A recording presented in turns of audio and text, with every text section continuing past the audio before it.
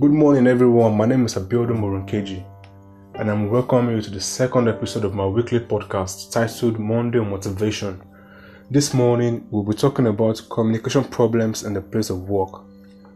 The result of a research in a university in the United Kingdom, shows that people nearly spend 1/3 of their adult life at work, and workplace issues are a common source of stress for many.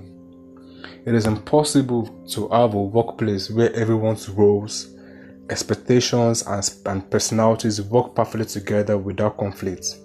Today, we will be talking about communication problems in the place of work.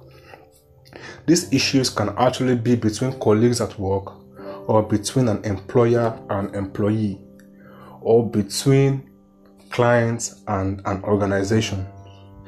Communication problems in the workplace can have a negative impact on morale, productivity, and interdepartmental working relationship.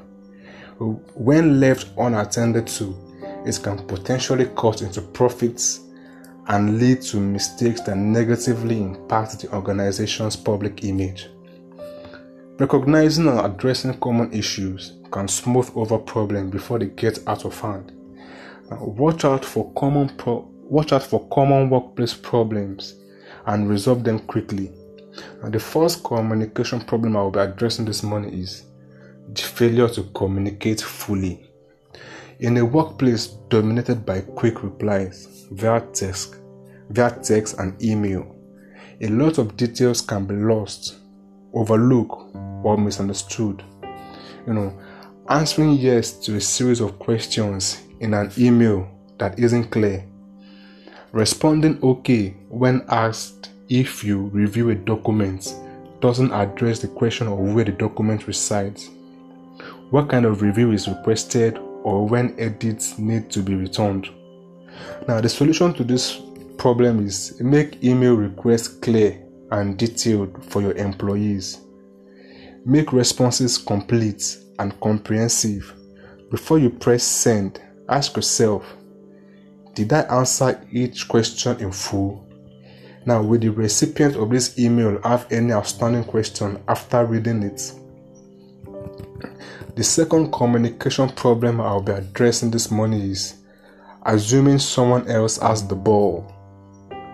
You see, when you are part of a group brainstorming session, a group email, or a group project, there is always the potential to assume someone has the task covered. When everyone assumes someone else is handling things, the ball inevitably is dropped, which leads to finger pointing, blame game, and missed deadlines. You see, this particular scenario happened to me some time ago while I was working with a real estate company as a senior graphics designer and a content creator. You see, we were given a deadline to execute a campaign, and the task was designated to my department to execute.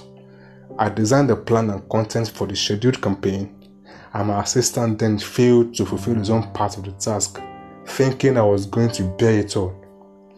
I had to, because as soon as I realized that he couldn't follow through, I had to step in for him in order to achieve the optimum goal for the campaign. Now, the solution to this problem is, you see, in a group dynamic, there needs to be a point person to set and clarify rules at the close of a discussion or debate. A group email that clarifies who is doing what and when it should be done in order to streamline group initiatives. Now, the third communication problem I will be addressing this morning is, failure to self-edit. You see, self-editing is a good business technique to learn in both written and verbal forms. Failure to consider what you are about to write or say can lead to a breakdown in communication, either because you are not fully articulating your thoughts or because you are reacting without thinking, which could lead to hurt feelings, and misunderstanding. Now, the solution to this problem is, you see, before you press send for every email or every content, it is advisable to check for content validity.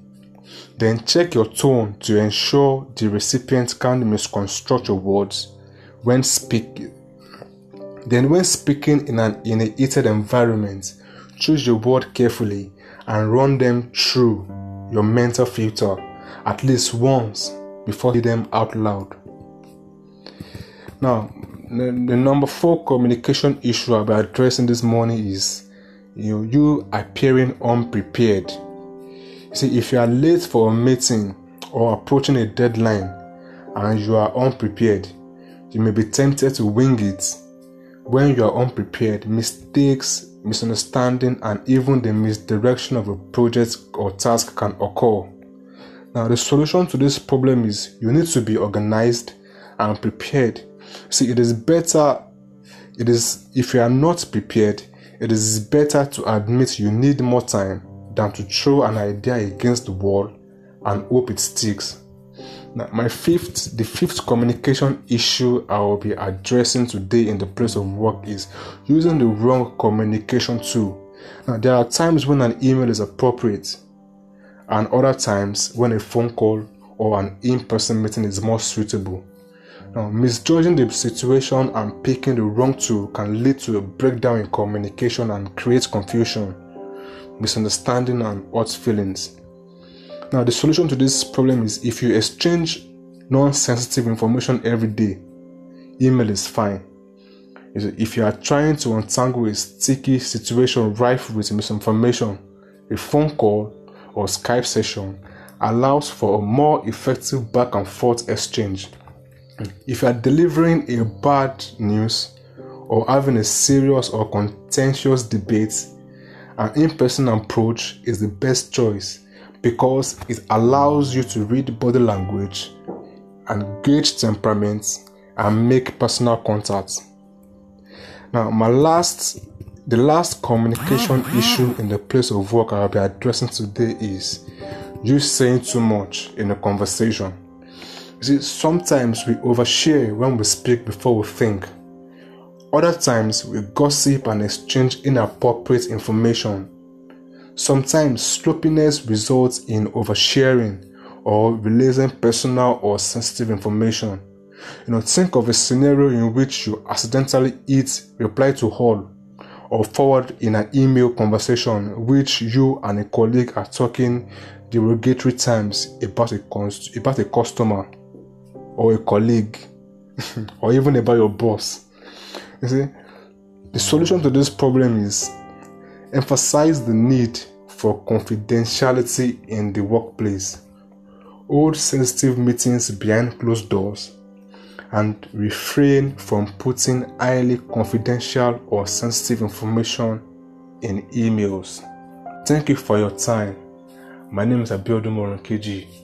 You can follow me on all social media platforms, on Snapchat, on Facebook, on TikTok, on Instagram.